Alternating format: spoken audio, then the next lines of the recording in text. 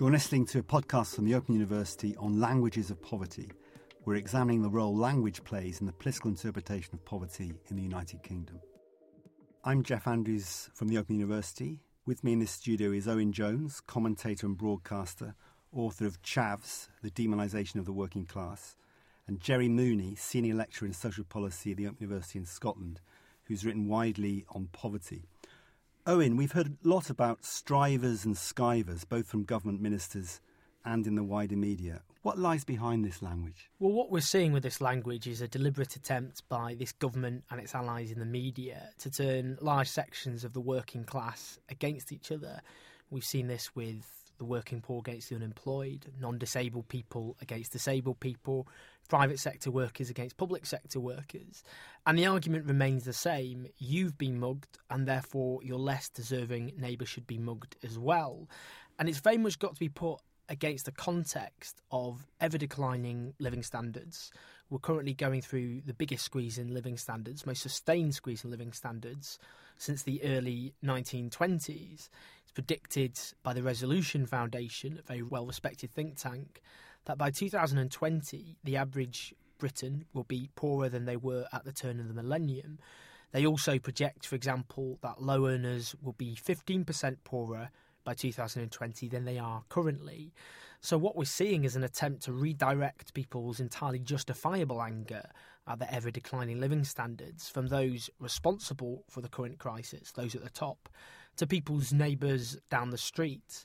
But of course, they are exploiting fissures which exist in working-class Britain, if you like. The working class is not a homogenous group of people. It never has been. Traditionally, if we're going to go way back, it was composed of people, for example, who lived in slums, who lived in early forms of social housing, who were homeowners. The northern working class, the southern working class, the rural working class, and the urban working class, and the Welsh, the English, the Scottish, and so on, as well as people who were skilled workers, unskilled workers, people in very precarious forms of employment. And those divisions have always existed to be exploited. And from the 1980s onwards, many of those internal divisions widened for various reasons, not least because of deindustrialisation, consigning many traditional industrial communities to insecure work, long-term unemployment for many people. And as a result, you have these tensions, these fissures which exist. And what we've seen with strivers versus skivers is particularly an appeal to the working poor, people struggling to make ends meet, who feel resentful at this idea of someone down the road enjoying a higher standard of living than themselves without actually doing anything to deserve it, living off the state.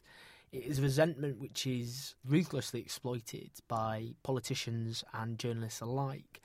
And that is something which has been very central to the Cameron project. We've seen this idea of, as well as skivers versus strivers, the idea which George Osborne popularised of the work-shy and feckless living behind closed curtains, a daily diet of poison in Cameron's Britain, which has tragically been pretty effective. But there's something else also going on, and it's become much more apparent under the Cameron government. And that is a separation of the economic and the social.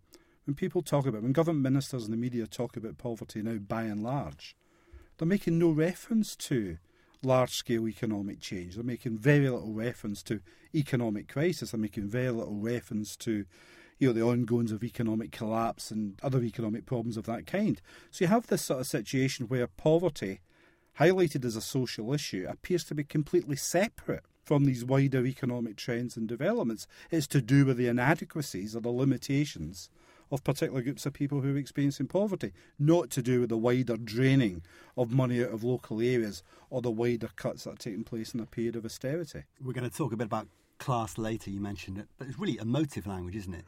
What you're saying, it's part of a wider political strategy to justify welfare policies. Absolutely, and the culmination of this systematic campaign, and it is a systematic campaign of demonisation, was the vote over the capping of welfare. Now, what this means in practice is all forms of benefits, with some exceptions for those who are disabled, will be subject to a 1% cap, which is, of course, below inflation, which means a real terms cut. That is the first time since 1931 that the income of the poor will fall as a deliberate act of government policy. Now, in practice, 60% of those affected are in work. So the majority of people are working, as well as people who are unemployed who will also be affected. It's that idea of you've been mugged, therefore your neighbours should be mugged. Your boss isn't paying you properly, your wages have been cut, so why the hell are people on benefits enjoying bigger rises than you? So again, it's that idea of exploiting resentment on that basis. But of course, it doesn't even make any sense, because in practice, it's a double mugging. People will be mugged by their boss, their employers are cutting their wages in real terms, and then on top of that, their tax credits and other in-work benefits, such as a housing benefit, will also be cut as well. But that doesn't matter for the Tories, because what they're doing is firstly try to airbrush out of existence the idea that people in work will be affected, but also they hope that Labour will fall into the trap of defending the so-called strivers, those in work, against the unemployed. If you are out of work, then it's your own fault. You're struggling to make ends meet. This idea of a static group of people are unemployed, which isn't true. For example, over the last 2 years, over 5 million people have claimed job seekers allowance. People are in the cycle of low-paid work and unemployment. But nonetheless, it is something which the Tories have ruthlessly used in their arguments, particularly to cut welfare, to justify doing that by demonising those who are in receipt of benefits.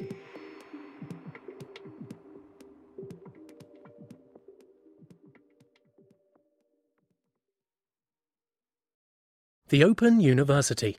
For more information, go to www.open.edu/iTunes U.